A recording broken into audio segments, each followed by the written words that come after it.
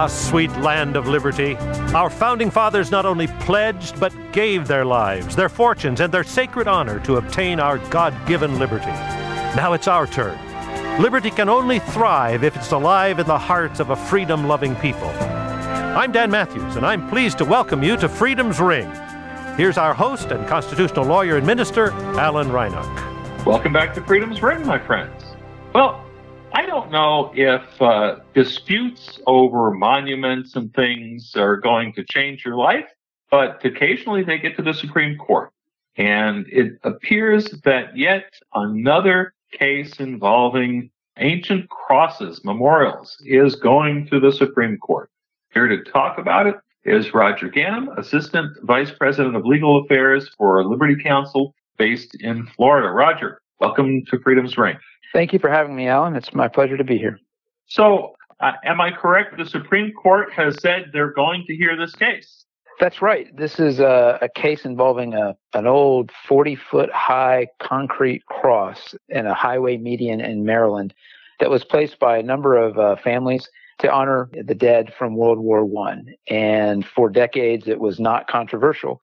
But like so many religious symbols on public property, it came under attack and has worked its way up through the courts and will now be considered by the U.S. Supreme Court. Now, when you say on a highway median, is this like an interstate federal highway, or is it a state road? What is it? It's not a federal highway. It's just a busy suburban roadway in Maryland, and it's publicly owned, which is why it became controversial, or at least why it became a target. Who knows if anyone is actually offended by it, but there is a group, the American Human Association, that began the lawsuits against it. It's certainly visible to anyone in this community. I doubt anyone has ever missed it, but it will cause the Supreme Court to, we think, either affirm or existing tests for whether a symbol like this is constitutional, or maybe come up with a new one. But for sure, the law on this kind of memorial and whether it's constitutional has been very confused for a long time. So we're hopeful that something good will come out of the case. So maybe you said this before, but when was this cross erected? This was erected in 1925 as a tribute to the local men who died during World War I, and it was paid for by local families and businesses and the American Legion. It was just to commemorate the local people who had died in that war, and it was surely expensive for the time and a significant symbol. And it's a cross to resemble the crosses that memorialize our dead in military cemeteries. If anyone has ever seen Arlington, for example, or other military cemeteries, generally crosses are used as the grave markers, and this giant memorial was intended to be a replica of one of those grave markers. Do you know whether when it was placed that this was a public highway at that time, or was the highway built around it?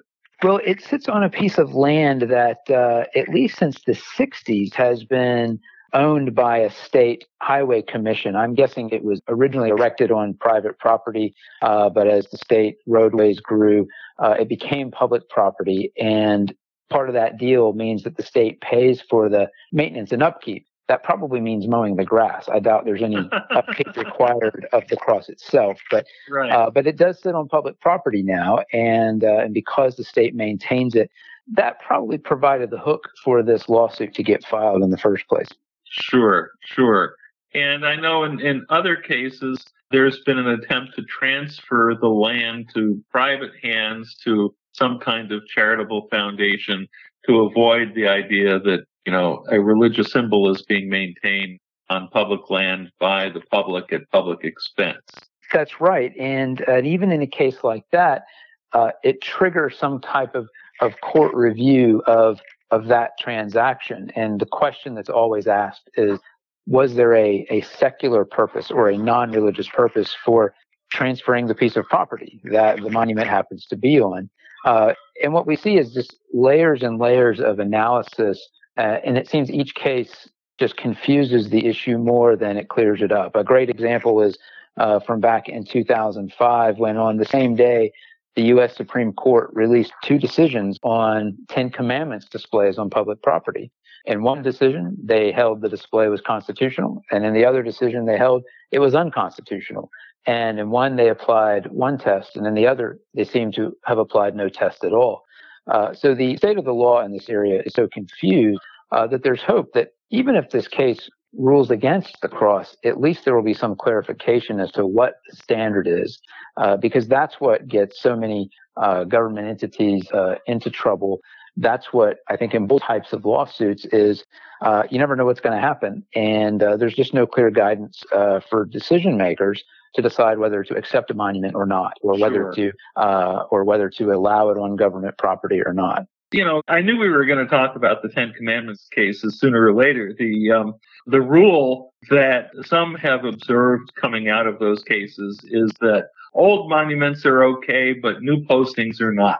Because, of course, it was the old monument on the grounds of the Texas Capitol that were upheld. And I think it was a display in a courthouse. I want to say Kentucky, but I may have the state wrong. You're right. It was. That was struck down, and it was a relatively recent attempt to post the Ten Commandments with other secular historical documents. You know, the one thing I guess I hope out of all this, Roger, the thing that has been so distasteful to me in how the Ten Commandments cases have gone is the attempt to, in a sense, desecrate the religious significance of the Ten Commandments and make them into, or remake them into, simply historical, legal, significant documents, which, you know, they certainly are, but they are fundamentally, you know, the foundational moral and spiritual foundation of the three Abrahamic religions. And go ahead.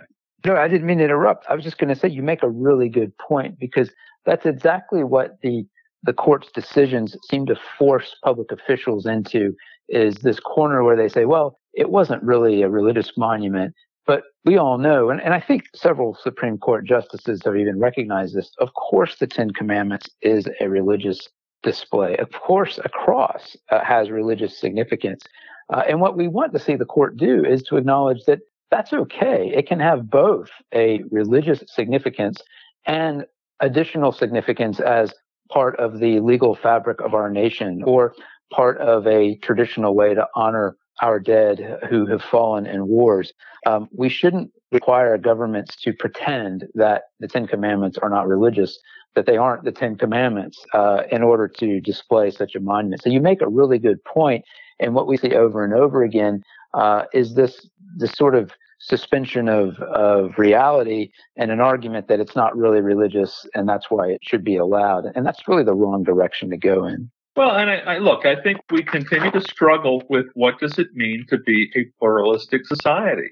And, you know, to the extent that the courts take a hostile approach to religious symbols and public displays, I think it generates a bit of a cultural and political backlash that ultimately is problematic.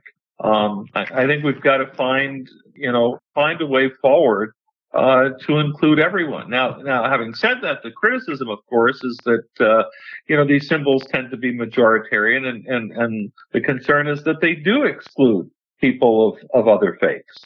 That's right. That is the argument that's made, and unfortunately, what people seem to be missing is that it is absolutely true that the Ten Commandments, that the Bible, that Christian thought or Judeo-Christian tradition, all these things did play a big role in the founding of our country and its laws. That doesn't mean that we were founded to exclude or to be hostile to other religions. It's just a historical fact that most of our founders were either Christian or at least recognized Christian values and ideals as being good for society and something good to base a legal foundation on.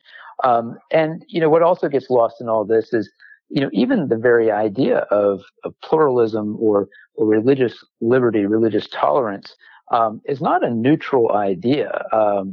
For Christians, applying the rule of law, applying our Constitution, our constitutional guarantees of freedom of religion, recognizing that freedom to worship is in a sense an article of faith, even for Christians. So eliminating all vestiges of Christian thought from our government isn't going to create neutrality. Something's going to take its place. And as our culture becomes more secularized, I think we see evidence that when Christianity is pushed out of the way, when religion is pushed out of the way, this secularism rushes in to take its place, and it's hostile to religion. It's not free.